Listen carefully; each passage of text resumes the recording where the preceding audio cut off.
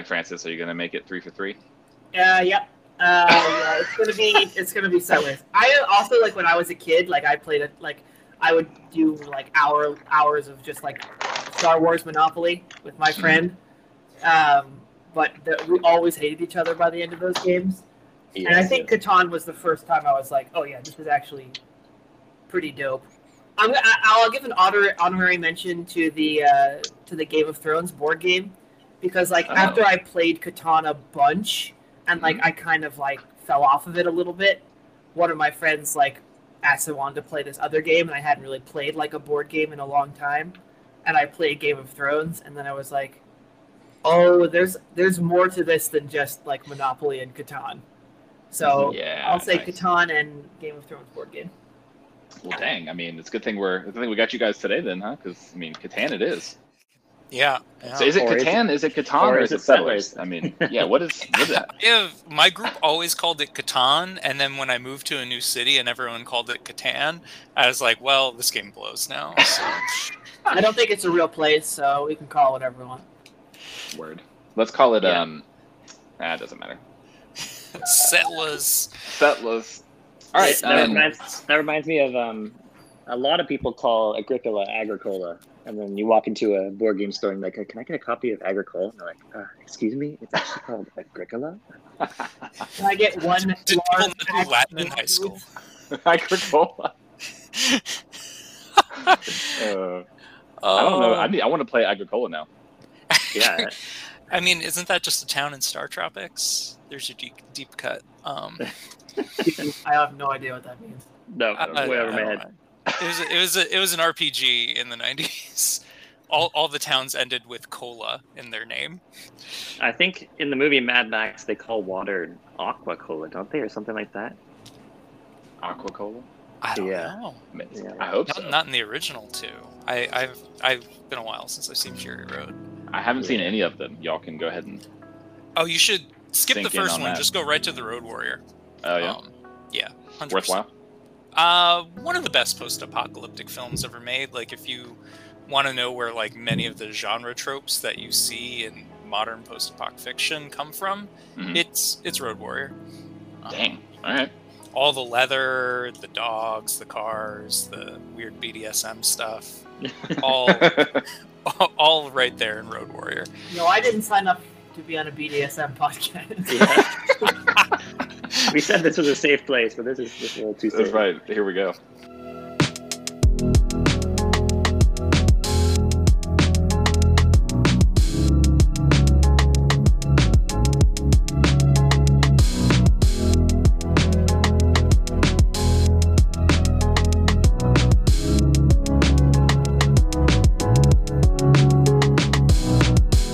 Hello and welcome, everyone, to Gettin Gamey, a podcast about board games. I've got plenty of guests for us today. Caleb, as always, is back yet again. Say hey, Caleb.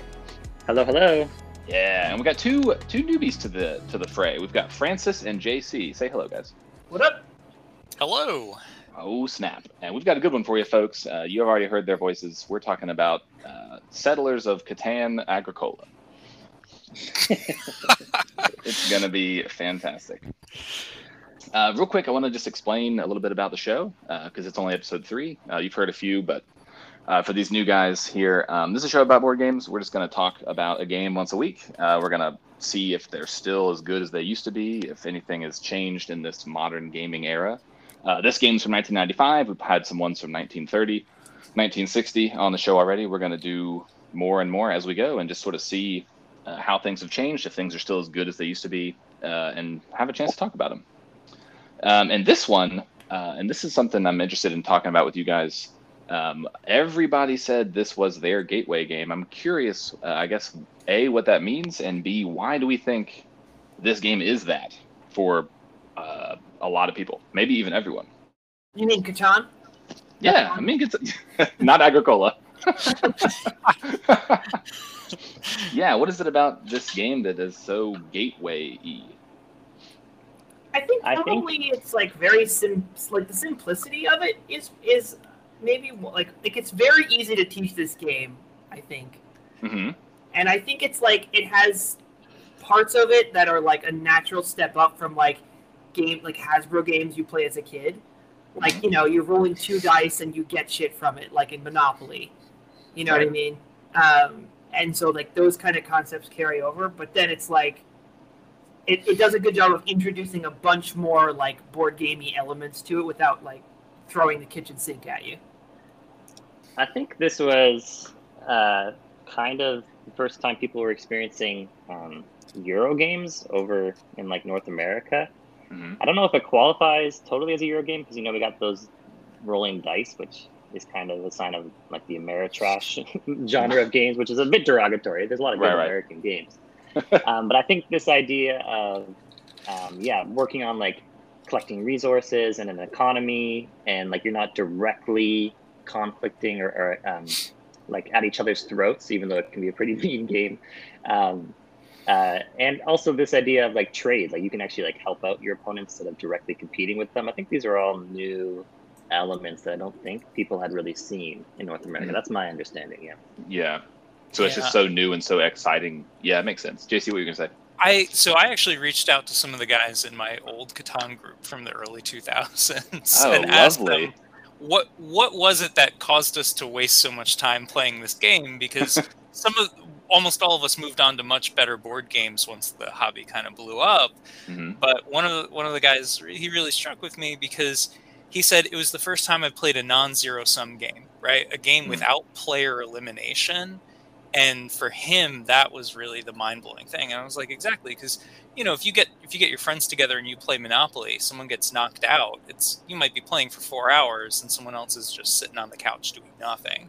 Right. So it creates an experience that like everyone is involved in all the way into the end. And it also introduced king making, which is something that, like, for fans of, you know, all of us are big fans of Root, you know, becomes addicting in and of itself. So yeah, I think that player interaction is really big. The fact that you can trade and make deals and have alliances, I think that's all pretty exciting, fun stuff that I look for in all my board games. I think Settlers was the first one that really, really took that to the next level. There's a fair amount of organic play, right? You know, if you play at one table they've been playing together for a while, and you play at a different table, you're going to find all of these tables have developed their own meta, their own style, their own language around the game, which is something that doesn't necessarily happen when you play, you know, we're talking about the Hasbro and Milton Bradley style games, which are very prescriptive, right? They tell you how to play them and you are just kind of following along with the motions. Catan really gives you, for the first time for, you know, a US gamer, the opportunity to say, I'm going to decide how I play, and we'll see how that happens, and that'll interact with how other people are deciding how to play. I wonder how well, I'm curious what you guys think, like how well this holds up now. So this game was made in 1995, and we're going to get into some of the history of the game as we go. Now's a good time, but we'll kind of talk about it in like the mechanics of the game and all that stuff a little bit later. But I'm curious, like this game comes out in 95, it wins tons of awards, right? It like climbs the ladder really fast. A lot of people in a lot of places call it the greatest game ever, which we're going to debate, I'm sure, in a couple minutes. But like 1995 and like, you know, early 2000s, like we were saying, time period, this game, like I'm wondering now if we were the age we were those years, but 2022, if we would still say Catan can do what it's done for us, or if we think as a better one that could be considered like the new quote unquote, like the gateway game to like heavier modern board games or whatever. If this game came out today, right, no one would notice it. Like that's spicy. The unfortunate reality. I think it is. I don't want to say that that's like a really mean, like no one in the hobby would notice it. I think it would still have the same sort of appeal it does, but we would not even have this conversation. This would be in the background with a bunch of other casual Euro games that we would just kind of go, oh, that's interesting. This game is a trading mechanic. Right. And then move on to something better. Yeah. Yeah. I'm hoping someone disagrees with me. Yeah, I think it's still a great game. I think a lot of people actually maybe found it still too mean, in that, like Monopoly, you're not going to be out. You can't be eliminated, but you can be functionally out of the game where you see someone just like popping off, building cities on turn 2. and you can't win anymore, even if you roll 7s and the robber on them. So I think a lot of people gravitated to even nicer games, like more what we call heads down Euro games, where you're kind of just building your own little economy in front of you, kind of making everything efficient and streamlined. But some people, I think, actually find the player interaction a little bit mean still. Personally, I actually like that, and that's why I love games like Root, which I know we all love, because there is kind of a direct player interaction there. But a lot of people prefer something like Wingspan, which is like really player interaction light. And you kind of feel like you're in it to the end, and until you count points, you have no idea who's really going to win because you've just been focusing on your own little engine. Speaking of player interaction, I know Francis loves mean player interaction with each other. So I'm curious what you think, Francis. Yeah, I mean, from my point of view, like, I'm glad that a lot of people start with Catan, because Catan, you can really just screw people over in that game in a way that is, like, you know, pretty aggressive. And so to me, I like that it's a gateway game more than, say, like something like Wingspan. Sure. Or like Agricola or something, right? Because it's like, okay, like, yeah, I'm just building an engine, and then that's fun, and like, or here's another example, like Cascadia. Like, Cascadia is like super basic, and like, you know, everyone's kind of building their own little like tableau of stuff, and they all get their points at the end, and then they all kind of smile and nod, and like, that's great. But like, Catan allows players to interact way more, which and also allows them to do the Euro stuff. Mm-hmm. And so I like that about it, in that if it kind of shows you the two paths, and then you can kind of go down whichever one as much as you want, kind of deal. I don't know if that makes any sense. Yeah, it does. So so like, for example, let's say somebody's new to board gaming as a whole, and they play some Catan, and then they start to recognize, like you're saying, some of the mechanics and some of the things that it sort of suggests or encourages the players to do.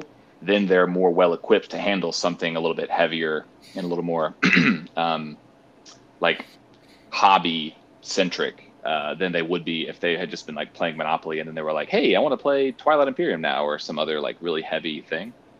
Is that kind of what you're saying? One thing you have to give it credit for is you do learn your lessons quick in Settlers. I think maybe one problem I have with it is there's a lot of the strategy is very front loaded. So you're teaching someone the game. You're like, oh, just put your 2 settlements somewhere on the board, and we'll just start playing, rolling dice. But those 2 starting settlements I think are probably the most important strategic decision you're going to make in the game. Right. And if they're poor, you're just gonna lose. Like, you're not going to roll enough resources. Gotta love the early decisions. Yeah, you learn your decisions quickly. It's like kind of brutal that way, but maybe that's good, right? You like get deep right away. It's funny you mentioned that, because one of the things that one of my main Catan group did was we tried to mitigate the value of some of those decisions. So we house ruled and tried hacks out the ear. And one of the things we did was playing either with drafting your early settlements with either the numbers face down or the tiles face down. So then you're putting your cities and open roads down only knowing the resource type, not the numbers, or you're putting it down only knowing the numbers, not knowing the resource types. And that gave it just enough of a wrinkle to keep it going, you know, until the next thing.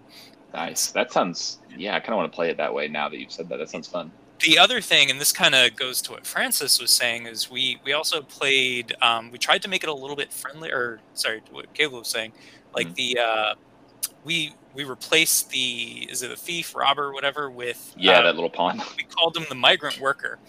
Oh yeah. And this was supposed to make the game friendlier, where you roll a 7 and you put it down on a particular tile, and then that tile generates resources that turn as if it had just been rolled.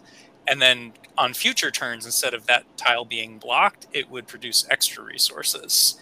Oh. And we thought that would kind of chill out what we were doing. Instead, it turned into a free-for-all auction with knights, where it's like anytime someone had a knight, they were like, "Oh my god! Like I gotta like bid to get this little worker moving around the map," and it just became brutal. So, yeah, one thing with house rules is I think they can be great, and if you know the game well enough, they can really help a game sing.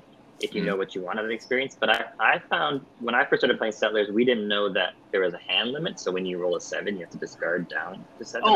What? Oh, right. So I was just like, I would have like, I would put it on the chair next to me because I'd have like 20 different resources like just stacked up. Like the deck would be empty, and that's kind of really that's kind of trading. Yeah, it's just hoarding, and that's kind of when I learned the lesson that often if a game's not feeling like it's working very well, it's often a missed rule or like you're misunderstanding something. Same with Monopoly when you put $500 in free parking or try to house rule something. It can sometimes make the game worse, and I think the robber it is mean, but it does have a balancing mechanism because it is slowing down the person in first place, which makes it a bit more competitive, right? Yeah. Yeah. Interesting. Let's get into some of the history a little bit of this game. We already mentioned started in 1995 by Klaus Tuber, and the way it was originally designed and the way it ended up and shipped and what we see now, if you go to a game store and buy Catan, is not at all the way it originally started. Which, I mean, that's just development process 101. So if you have an old copy, it's probably a relic, and save it because the new copies don't look the same as the old copies do.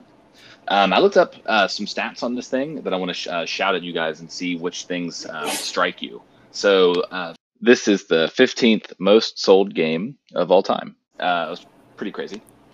There's been 4 expansions, so that means it's been successful. You could say, right? Like they're not they are working on a new one actually, but this isn't like we talked about Monopoly before, and we talked about Kerplunk before, and those games aren't getting expansions, right? Like those games are done.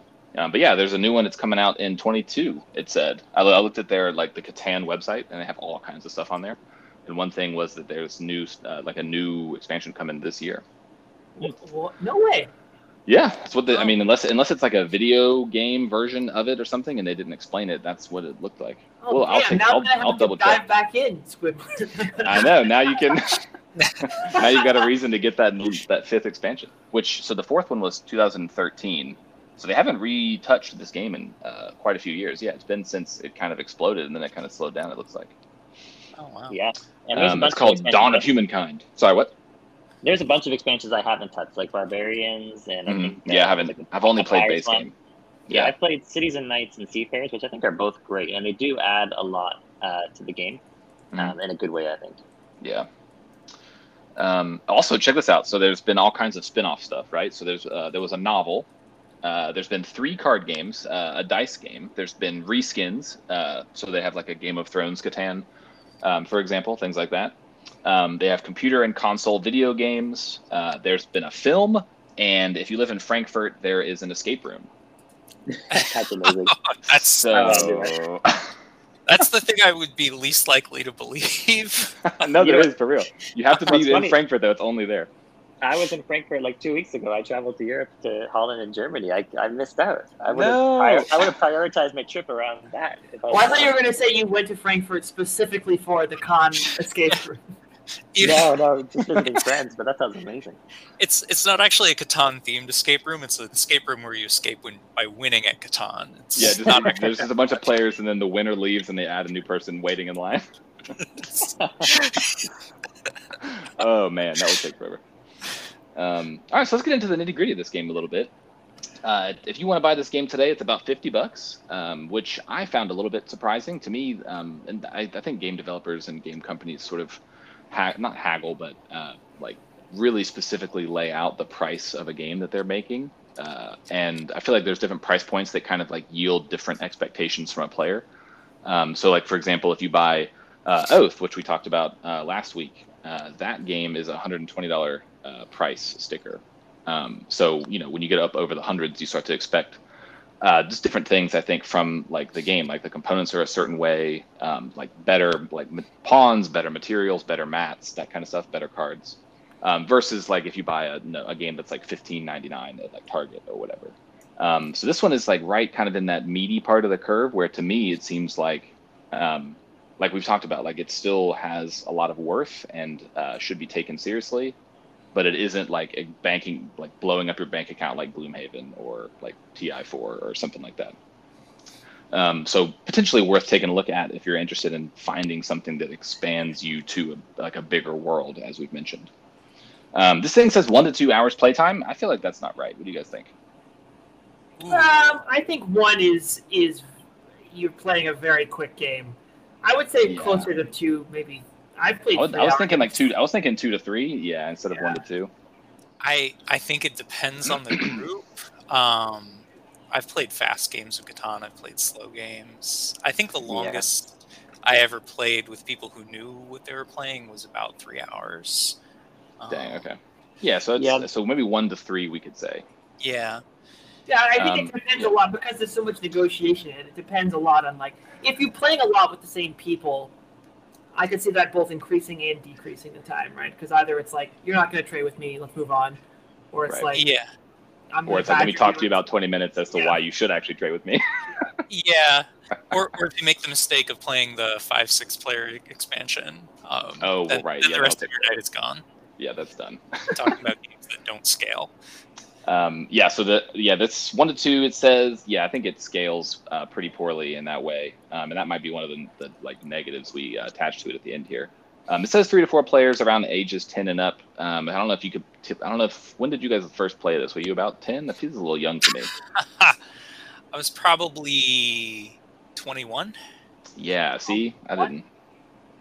I was probably in high school. I think I was probably like 14, 15. I want to say.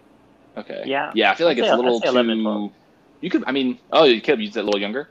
Yeah, I'd say I was 11 or 12 when I first played it. Did the like depth of it come across to you? Do you think, or was it kind of like? I think simpler? I don't think I was making very strategic decisions. I was just doing what the dice allowed me to do. But I was able to play it for sure.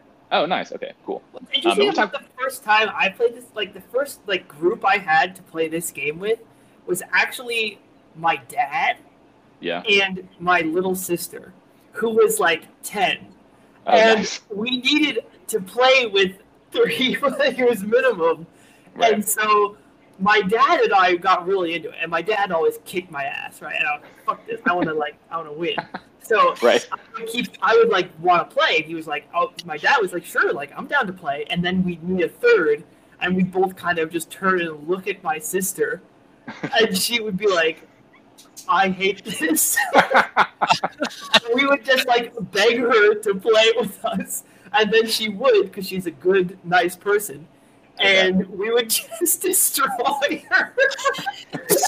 My God! She would be like 3 hours in. She'd be like, "I have to go to bed. It's like 11 o'clock at night, and I'm 10." And we'd be like, "No, we have to finish." No, just trade with me first. Yes. Send me 2 sheep. She did the inventive but not necessarily successful strategy of build settlements in an exact ring around one specific hex and surround it with roads. And if she accomplished that, she felt like she did okay. That sounds interesting. Yeah, I like a unique strategy, right? We always joked that if you made a ring, then it was like an infinite long road. Like it just you couldn't be amazing. Longest road, infinity. Yeah. Is that how do we register this? Man, let's talk about the mechanics of this thing a little bit. You've heard us mention it before, dear listener. There's pretty much 2. I think you guys can maybe correct me on this one. I think there's pretty much 2 main mechanics. You're managing resources, so there's the like wool and lumber. Brick, things like that, or that you can gain as you play the game, right? You roll these die, as we mentioned, and then depending on where your locations are on this hexagonal map that we have, you can gather those resources, right? And what the dice say is what you gather. And then you can use those to turn them back in for things like roads and buildings and like settlements and cities and what have you. Remember, this is called Settlers of Catan, right? So the idea is that it's like an island and you're settling it with these other players. So that's kind of the first main one. And then the second one is trading. And this one is the one that, to me, was always the most interesting, I think. But also over time, I kind of became, like, at least for me personally, I kind of became more and more annoyed, I think, because what I considered to be an interesting or decent or good trade was often seen as like a joke with the people that I played with mostly. So like not a lot of trades really happened. It was kind of like we rolled dice And then if you got lucky, you got the resources you needed or whatever, and then you kind of had to just wait until you could get what you needed, which kind of honestly turned me off from the game quicker probably than it should have. Oh, that would absolutely turn someone off. Yeah, because I mean, if you got people who aren't willing to trade, and I think this is about the time that the story's going to happen, that the ever loving story that's coming.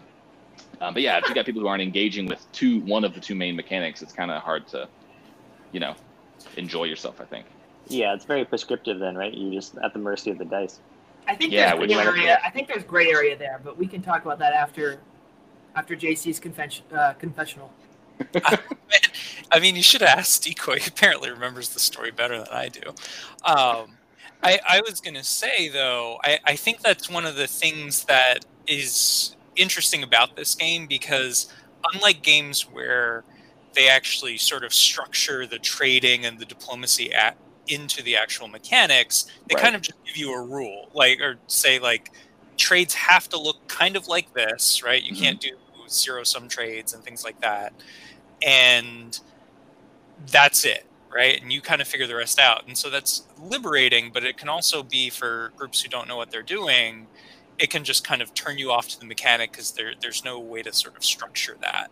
Right. And so, and when you play with a group who kind of over time learns the value of wood and brick are really valuable in the early game. So for the first couple of rounds, those really are worth 2 of any other resource. And then it's but stone is really valuable in the late game. So in the late game, that's going to become worth your 2. And then what is it worth in relation to someone who has ports versus someone who doesn't have ports? Right. But I would be wildly turned off if I had a whole group of people who are let's just see where the dice takes us, we'll go. Yeah, see, exactly. Well, what's interesting about that actually is I think it's fair, we should probably acknowledge this game has a fairly sizable competitive scene. Big time. There's been a tournament, just to touch on that point, Francis. There's been tournaments every year since 2000 and let me look at this number. Let me find it. Every year since 2002, national and international competitive Catan tournaments. So it's been going for 20 years now. So we should probably say, on the off chance that any of those people are listening to this, we probably just basically don't know what the fuck we're talking about. Don't listen to us. I've watched a couple of those coverage of those tournaments off and on, just as stuff to watch, and it seems very interesting because trading is still done. And all those players do trade with each other, but there's never they have this understanding of I'm giving you this and you're giving me this. Not just in terms of resources, but okay, I'm going to give him this, then he's going to be able to build a city, and in exchange he's giving me this, and I'm going to be able to build 2 roads and get the longest road. And there's this understanding of oftentimes 2 players would trade against the person who's ahead, kind of deal, to boost both of their positions up. But it does strike me as interesting, there's a competitive scene around a game that's essentially just can I trick someone into giving me more than I give them? It's an interesting dynamic. Yeah. The social aspect of that, I think, and maybe this is just my own personal meta coming into the table, but oftentimes in an IRL setting, I'm usually the person who's teaching a new game or knows the game better than the other players that I'm with. And so usually therefore I'm in a pretty good position, depending on, and if it's a teach game, probably not, but if we're playing something that we've all played before, I've probably played it more. And usually therefore I'm kind of in a good position, chance to win maybe, or maybe sometimes run away with it or whatever. So I think I've just kind of got this stigma now, to where if I'm oh, let's make this trade. If we were playing Catan, they'd be no, F that. If you trade with you, then that means you're going to win because you understand this better than me. And I'm kind of shunned from the fun part of the thing. And that's probably just me. I don't think that's everyone's experience, but for me, the most fun aspect of it is that. And if that's not even possible, I'm well, maybe I'll just play something else then, to where JC was saying, it's sort of built into the mechanics of the game. So it's on this turn, you must trade whatever you want, but you have to trade or you can't keep going or something, so that someone has to actually engage with it a little bit. Yeah, and we haven't even really talked about, lots of the dealings that go on for things like board position, right? Where it's like, Right. I'll give you, I'll make this trade, but when you build your town, make sure it's on this tile, not that tile, right? Mm-hmm. Yeah, And there's that too. Yeah. and that's where I think the game really becomes organic and interesting, because those things that aren't binding in the rules, where it's like, well, yeah, I did that, because then that introduces the opportunity for betrayal, and you have social capital at your table now, and then these are the kind of interesting things where it's like, oh, this is a guy who goes back on his word, or this is a person who I can always count on. Right. Yeah. I like it in my when I played it with as a kid, right, with my dad and my sister. The dynamic that developed was I would always want to trade because I wanted to like do shit, and my dad would never trade unless it explicitly benefited him. Right. And it drove me insane because I'd be like, "Hey, like let's trade this. Like I'll give you 2 sheep for like a wheat or whatever," and he'd be like, "No, I don't really like need sheep right now." And I'd be like, but it's 2 of them. Like, I'll give you 2 sheep. Right. And he'd be like, no, I don't really need sheep, so no. So no. Like, and won't even engage with that. Well, how about 3 or whatever? Nope, I don't need sheep, so you can give me 10 and I don't know. I don't want them. Yeah, it's that kind of thing, which made him better than me at the game, but like made me so upset as a player. Well, that kind of gets to something though, because it made him better in a vacuum, because you're functionally playing one-on-one with a third player in the background, kind of just hoping to build a circle. It sounds like. Right. I think this game has a real blind spot at any number other than 4. Yeah. I don't think Catan holds up even at 3 very well if you're trying to have a competitive game. Mm-hmm. And that's something that's worth mentioning, right? Because a lot of the games that we're going to talk about on this show and that we're going to explore, like Wingspan, for example, one we've mentioned, you can play at 1, right? And 2, and it's good. Like it's, maybe playing a game with 1 player is basically like playing solitaire. And like we said, the Euro game style is sometimes kind of a solitaire style. But I mean, if it's got a good mechanic and feel at 1 or 2 or 3 or 4 or 5, and it kind of always feels good, that's going to give it a pretty strong leg up, for me at least, than something where it's like, well, you have to have 3 friends to play this game, and if you don't, then it's significantly worse or whatever. And then it's like, well, maybe I'll get something a little more versatile, for example, for that $50 price point, like we mentioned. And you have to have exactly 3 friends, because if a 4th one comes over, then you got can't 5. Right. It's like, come on. Yeah, I don't know, JC, because you have the expansion. Well, yeah. I do the expansion, but I would not pull it out. You wouldn't tell them. No, it's like, sorry guys, sorry, we're gonna play Dominion.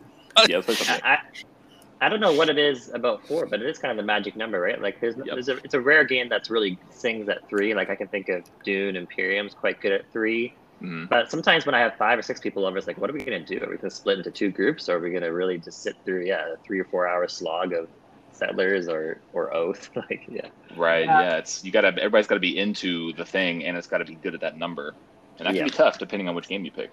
Yeah, I mean, one of the reasons one of my core games for years was Shadows over Camelot, and we sought that out specifically because we were like, what is the best game, of that era that scales into the 6-7 player count, right? Because all these people are interested in board games, they're showing up, and it's like, well, we're either breaking into 2 groups, or we're just, I think one day we literally pulled out Clue, even though we had Catan, we had Carcassonne, we had Dominion, but it's like, well, too many people showed up. Like, what supports bazillion players? And someone's like, I got Clue, and I think it might have been Simpsons Clue, and I was like, well, this is awful. Like, I should have just not come to that. But I don't know. I guess it was like Smithers and the Observatory or something. So that's amazing. Then to be the player who's like, oh, I brought Clue, like that's amazing. Like, hey, I got Clue if we want it, Yeah, just had it hanging out. That's so perfect. Yeah. I mean, hey, it worked out, right? Relatively. Oh my God, relatively. I want to ask you guys another question here. So actually, it's kind of like a 2-part question. So this game is interesting, as we've mentioned. It brings people sort of into it's almost like Narnia a little bit, in that you can like kind of play Catan and then suddenly you have familiarity with things that board games can do that things like Monopoly don't show you that they can do, or like Kerplunk, or like Sorry, or any of these other sort of like simpler games, right? And this is going to lead us sort of to the weight and complexity discussion, as well as whether or not we think that like the average person who has fun playing board games, but maybe isn't like a capital G gamer, should seek this out for the opportunity to see what it is. Because as a relatively newcomer to the hobby, if you will, and to the genre, it's kind of tough. And we talked about this last week. Sometimes it can be tough to know if you go to like bgg.com, for example, and look at the list of games that exist. It's an overwhelming experience if you're not like, a regular, for example. Anyway, so to kind of lead to our question here, this game is rated at 2.31 in terms of weight. So below moderate, right? So we have like 1 is light, 2 is like moderately light, 3 medium, and then it goes up from there. So do we feel comfortable with that as its weight? And based on that number, do we think that this is approachable for the wider population, or does it have maybe like too much complexity and it's kind of like, well, you really need to be like X or Y in order to like give it a shot? I would say, okay, so again, based on playing with my family when I was a kid, and then later on with like, college friends, etc., I would say that like when this game first caught me, it was right in the sweet spot, and I was like 14, 15, and I was like into it, and it was right at like where I felt like my like level of like strategic thinking was, where it was like I would play shit like Stratego, and I'd be like, okay, this is fine, but like I'm just kind of like moving shit around, and like it doesn't really make any sense. Right. And then this happened. I was like, oh shit, okay, actually I have to think about what's going on here, and like that's really cool. My sister, who was like 10, 11, she was like, I'm playing up to the fact that she wanted to like bounce, right? Because she was having fun. But like she actually did enjoy most of the games we played, and like she would get into it, and she would try to trade shit, and she would like go. She would rarely win, but she would know the game and she would play it. So I think 10 strikes me as like the low range of like who I would want to like show this game to. Sure. But if they're 10 or up and they like have played like Monopoly or like Life or any or like Clue, just like show them this and see what they do with it. I still think like for that. Introduce like sort of like I can't think of an example, but hey, like there's this other thing that exists. Swim in that pool, see how that water feels, and then you can get out and do something else, or you can go on through and see what amazing stuff also exists. Yeah, that's interesting. Yeah. And also, one more thing I would say is like, what kind of my trajectory with this game is like, I got super into Catan, and I bought all the expansions for it. So like, I'm looking at my shelf right now, and they're all the way at the top because I barely ever play them, but I have all 4 expansions. And then as I got more into board games, I started realizing that like, oh, each of these expansions is like a genre of board game. Like there's like pick up and deliver stuff going on in the Traders expansion. There's like a little bit of like 4X kind of stuff going on in like Seafarers and like Explorers. Then you've got like more like straight up Euro stuff happening in Cities and Knights. So I think just for all of those reasons alone, it's a better gateway game than most, because if someone gets really into Catan, it can snowball into learning like way more game mechanics, and then that furthers the ability to like pick up like something like Agricola or something like that. Interesting. Man, coming in. This is good. Coming in strong on Catan today, you guys. This is interesting. Yeah, I would say there was a few years there when I started getting more into board gaming after Settlers that I would kind of poo-poo looking at all those poor plebs playing Settlers. Like, don't they know there's way better games out there, and you're just at the mercy of the dice. And I just kind of thought it was a little bit, I thought it was antiquated. It was from a different generation. Modern board games had it all. But seeing, like Francis was saying, seeing a little bit of the competitive scene, and seeing that consistently there's some of the same names at the top of these tournaments, did show me that there is some depth there, and so I actually kind of lean into it a little bit more. During the pandemic, my friends and I would play. I think it's called Colonist.io, and it's like a knockoff online version of Settlers, but it's the same game. I don't know how they manage the trademark or whatever, the copyright. Right. Yeah. But it's like, okay, there's something here, and yeah, I think there's nothing wrong with Settlers. It's a beautiful game. I think it's got great design. Like you said, it can help you learn the basics of board gaming mechanics, and so honestly, I got nothing against the game. I think it's a great game.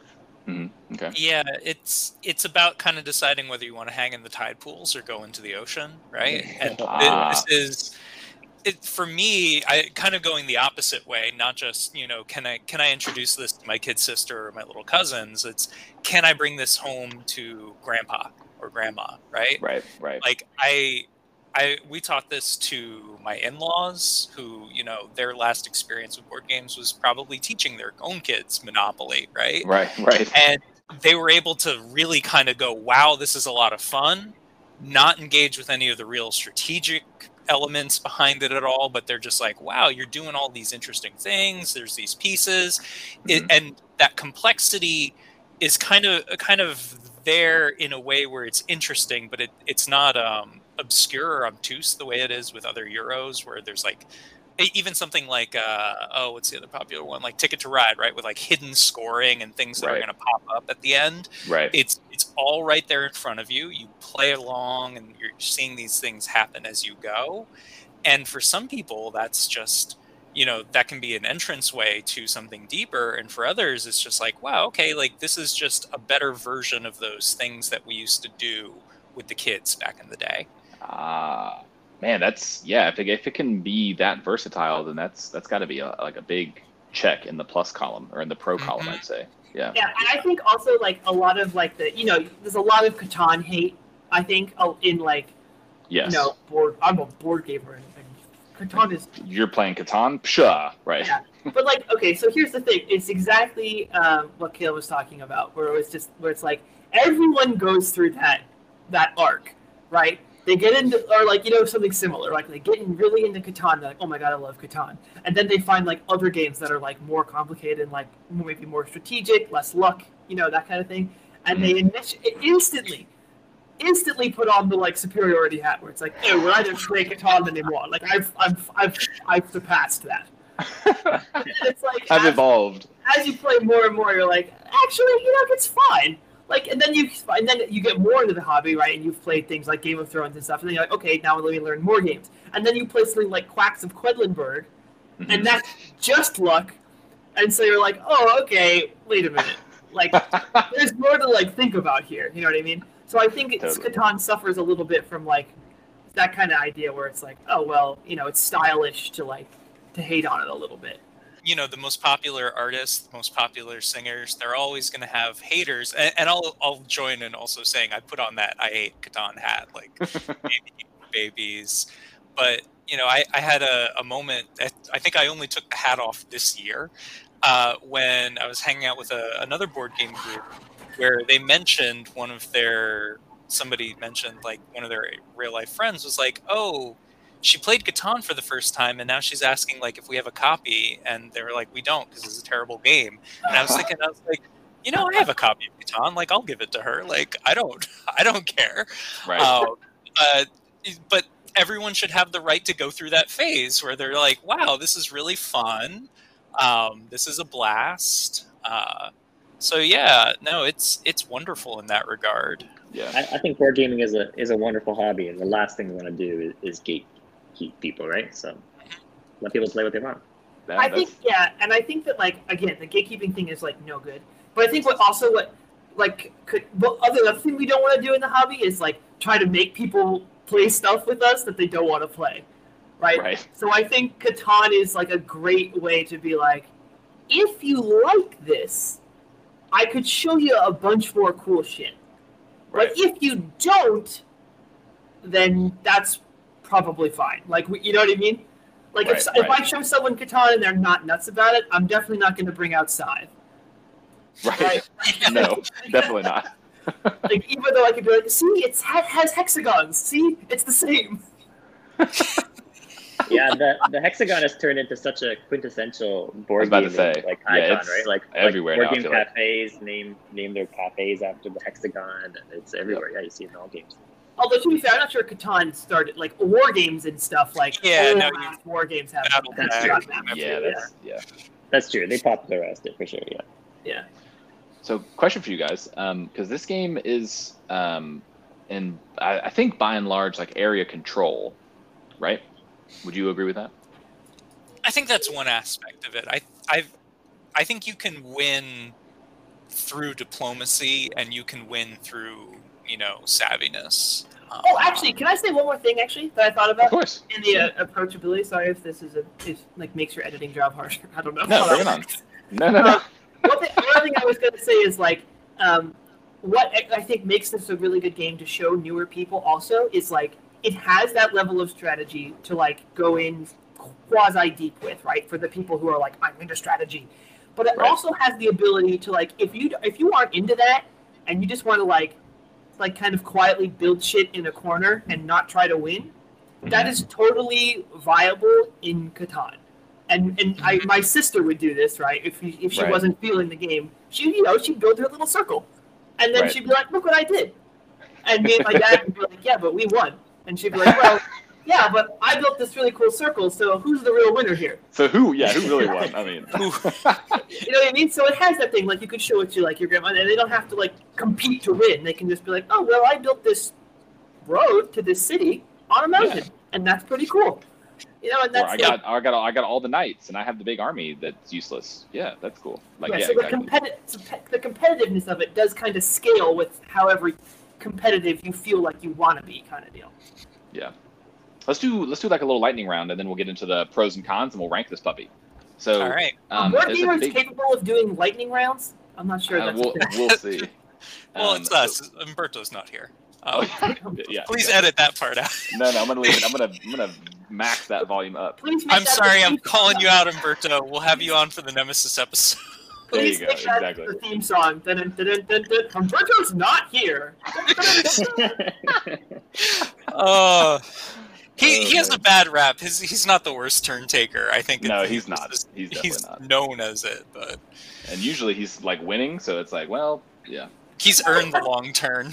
Yeah, yes. All right, so we've got 1, 2, 3, 4, 5 things here, and I want you guys each to tell me which one you think is more revolutionary.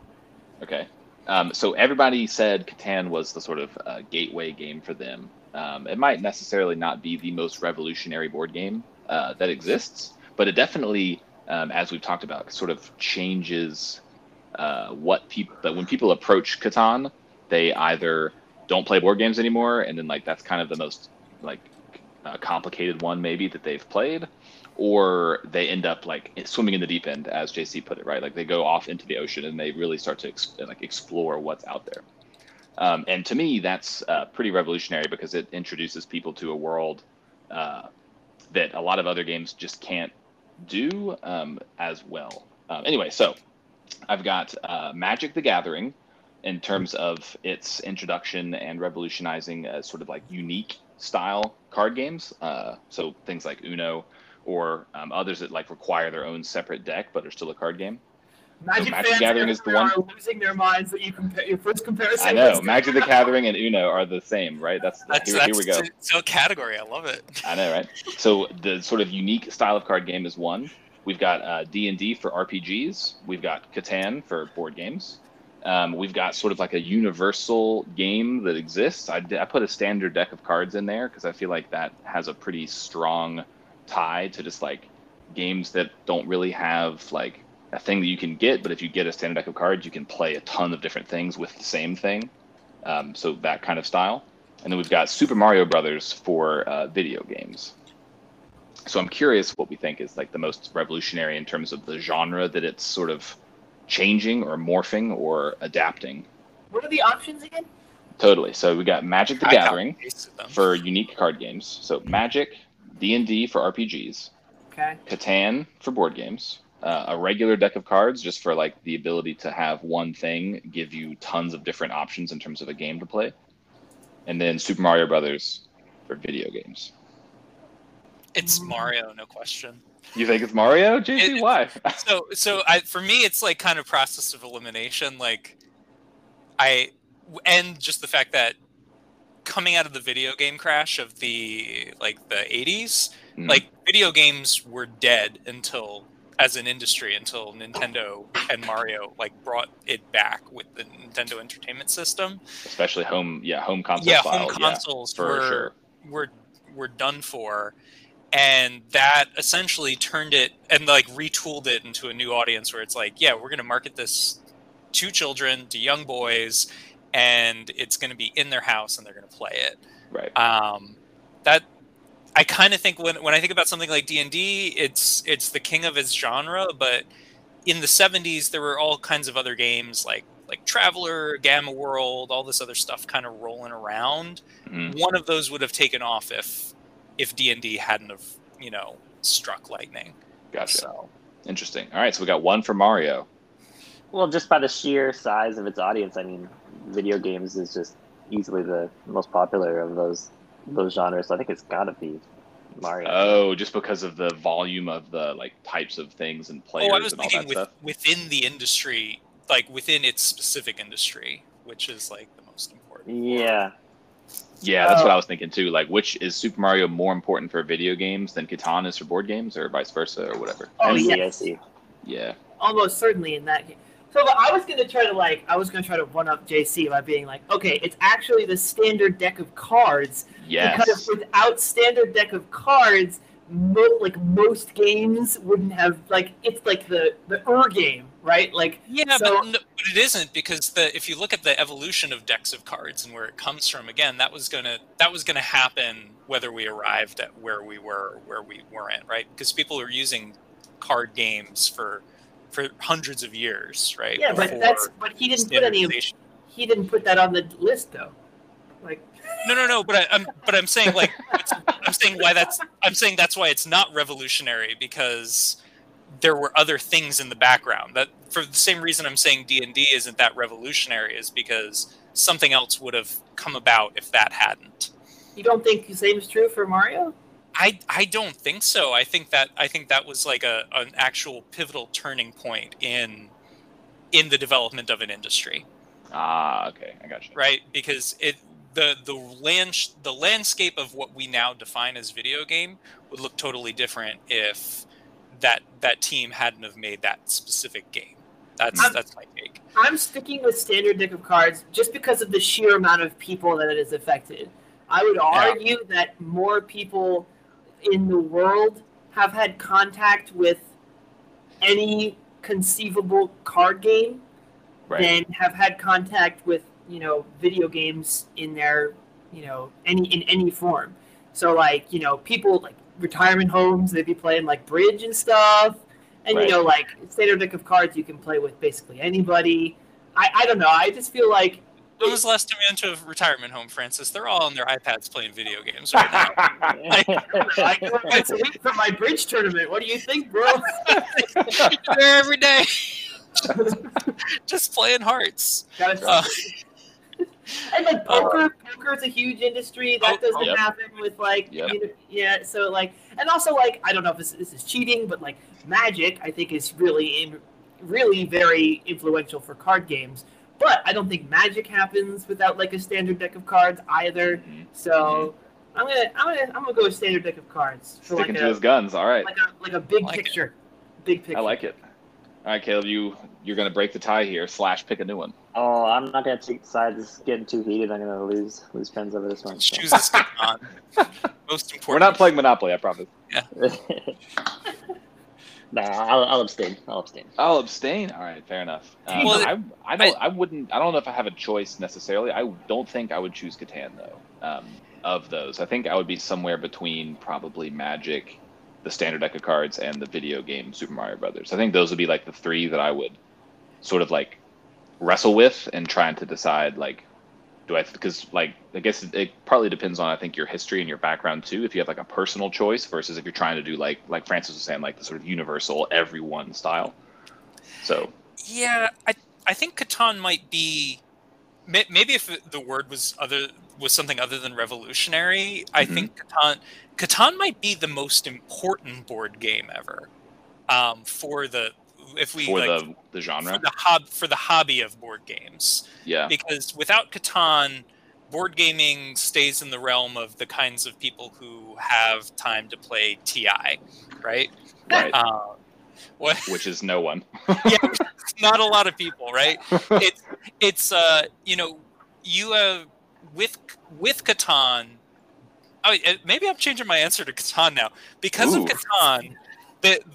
You have an expansion of the hobby that allows the type of development that we have right now, because so many people play these board games now as opposed to circa even just like 1990 that you can have Kickstarters. You can have a company like Leader that has 6 different games in development that are all beautiful and incredible. So maybe it is Catan, right? Because even though it doesn't actually revolutionize board games themselves, it creates an industry.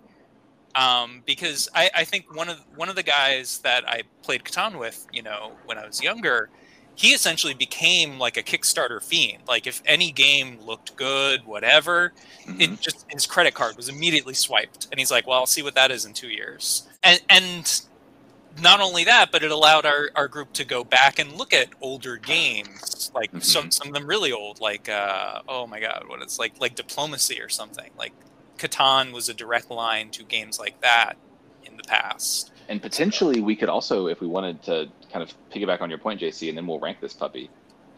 So of those 5 genres, to me, board games is the most important one that needs more love and attention than the others, because like where I live now, if I go to like a friendly neighborhood game store or whatever, the friendly local game store, right, they're playing Magic. And then if I talk to people that I know, or they're playing Warhammer, right? And if I go to like I don't know, another one, and I'm like talking to them, like, oh yeah, like this game is like this video game. Like it seems like people are interested in those too. Like I play video games all the time, or if I'm going to sit down and play with people, I'll play Magic the Gathering or like the minis or whatever.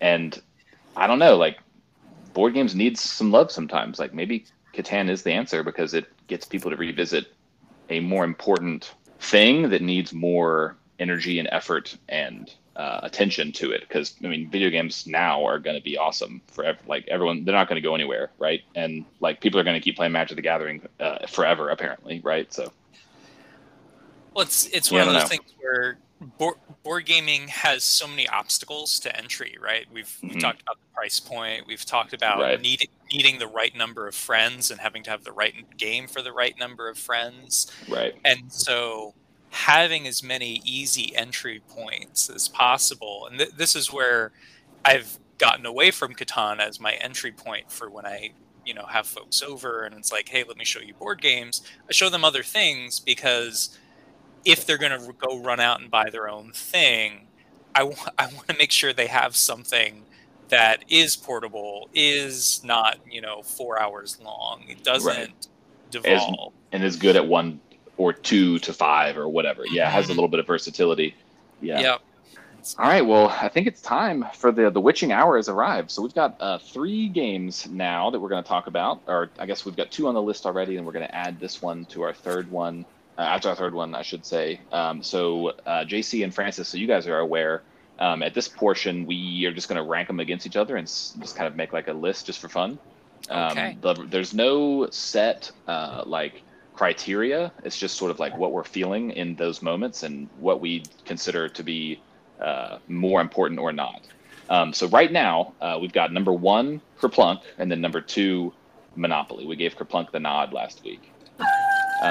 Wow, big loss for Monopoly, right there. I know, right? So, I think we should start at Monopoly and go up because I have a feeling it's going to pass it, but that's just my hunch. So I'm interested in kind of just like figuring out why we think it should go above or below each one, and then we'll have it land somewhere. So we're rating them against each other, or we're rating them out of 10? Against each other. Okay. Yeah, let's start with Monopoly. Ultimately, do we think Monopoly is better than Kerplunk, or excuse me, better than Catan or not? Better or more important? Indeed, yeah. That's part of this that's also interesting because, and as we talked about in the Monopoly episode, it has a lot of historical points that are hard to not give its credit to, right? And despite that, Kerplunk still passed it. So yeah, I don't know. Well, I mean, we weren't there to vote. Can we vote on that? Because I wouldn't have voted for it. So to give you a taste, and you just play with sticks for an hour. What the hell is this? Kerplunk is like it takes like 10 minutes to play. You can play with any number of people. It's like quick, it's fun, it's easy. It doesn't require a lot of like we both decided, Caleb and I, that we would rather sit down and play Kerplunk than Monopoly if we were going to play today. Oh, if we're gonna actually play a game, 100% I'm playing Kerplunk. Yeah, I'm playing exactly. Kerplunk over all of these games. All right, I would have been outvoted anyway, so it's fine. No, but if we're talking which is a better game, which is more enjoyable, which is more important to the hobby, I feel Monopoly sits at the top of that list. Indeed. So the fact that it's not right now, do we think Catan is more important than Monopoly? We can start with that, or do we think it's more fun? Present, or do we think it's more? Okay. Well, just to clarify, are we saying enjoyable, or are we saying important, or are we just make the list as both? I think it's just whatever sits with you the most comfortable in this moment as we talk about it. I insist on a definitive set of rules. The rules are you get to make your own rule. Yeah, the rule is you get to sit with it however you want in this moment. That's the only rule. Yep. Well, for me, it's not even hard. Settlers has to be on the top. Those games they're fun to talk about, and they're interesting in their own right. But in terms of important, fun, Settlers just ranks above those towers. So you're also giving it a nod above Kerplunk, Caleb? Oh yeah, it's not even a question. Yeah, despite the fact that you maybe would play Kerplunk over, so would you play Kerplunk instead of Catan? No, I would play Catan for sure. Yeah, after what we talked about, I kind of want to pull it off the shelf. I think it's a good game. Touche. All right. So that's one vote for Catan at the very top. Then, JC, Francis, what do you guys think? I think I'm putting Catan at the top. Yeah. I think after having just talked about it for 2 hours, right. Yeah, there. Yeah, there's some bias there for sure. Recency bias. But I'm also thinking about getting it off the shelf. I was like, there's some magic there. Yeah. Dust it off. I'm going to find out that just like dusting off Monopoly, turns out maybe it's not there, but we'll find out. I'll let you know. Yeah, I don't think it's going to be as much. So also for me, like I was saying, if I sat down and played this, I wouldn't be traded with, and I wouldn't. And the reason why I put Kerplunk above, or we put, at least for me, why I put Kerplunk above Monopoly is because I talked about, and listener, you'll remember this if you've been following this along. I have a set amount of time to play something, probably, or to do something that engages with people, right?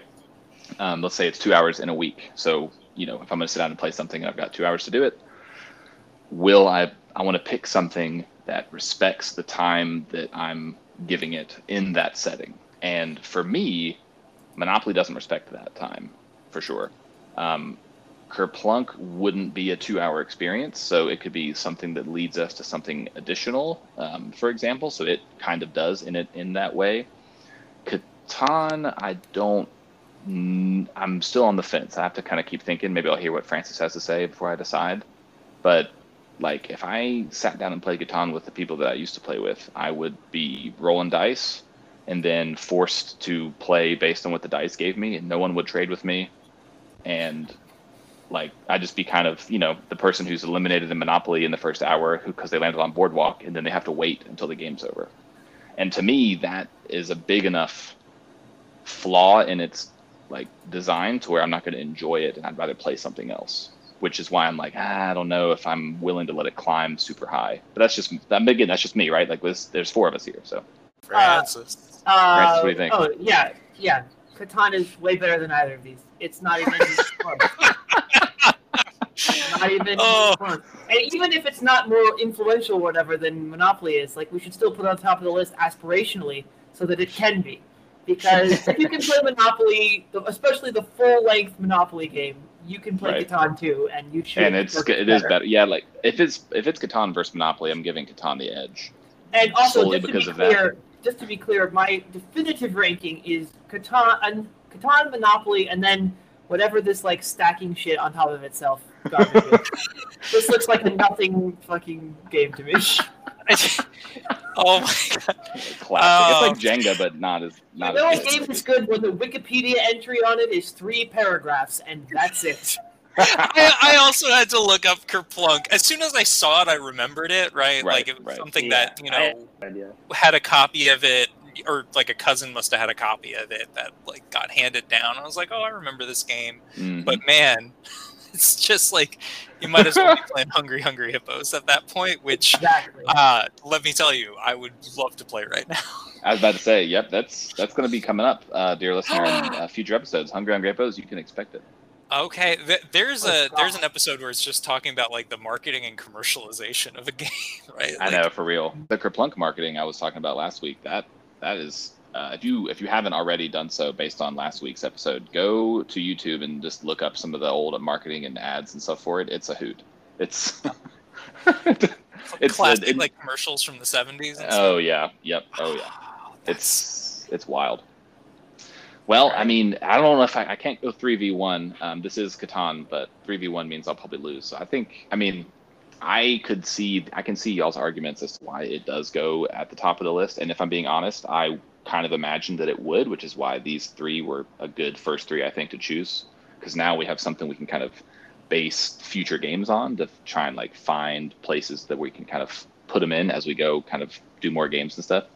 And I imagine as Catan being as important as it is, as high selling as it is, as gateway, as we said, that it, touches more people in a good way for a board game like future than something like Kerplunk does, which no one's going to probably play. And like Monopoly, which you're going to have. You've really set yourself up with a solid 3 categories here. You've got a pretty good game, a pretty bad game, and not a game. And the beauty of it is the not a game is above the game one, right? Yeah, sorry, you weren't there, Francis. Yeah, what about it. Next on the podcast, we'll be talking about the board game influence of a pair of sandals.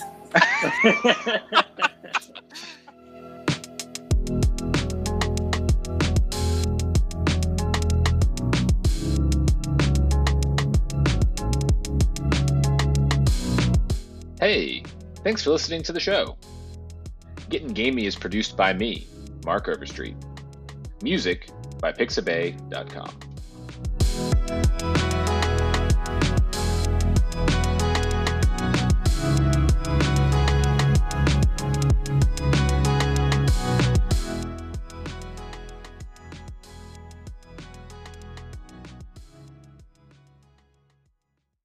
I find it more infuriating when a winner takes a long turn than when a loser takes a long turn. Like, if someone just spent like 3 turns getting beat into the ground, and then they're like, I'm going to need a solid 10 minutes. I'm like, you know what? Take as long as you need. But if someone's like kicking everyone's ass and they're like, I can't figure out how to optimize this, I'm like, fuck off. You're mad at the Crows player figuring out whether he gets to 15 or 18, but then you're going to be upset with the winner for trying to win. Exactly.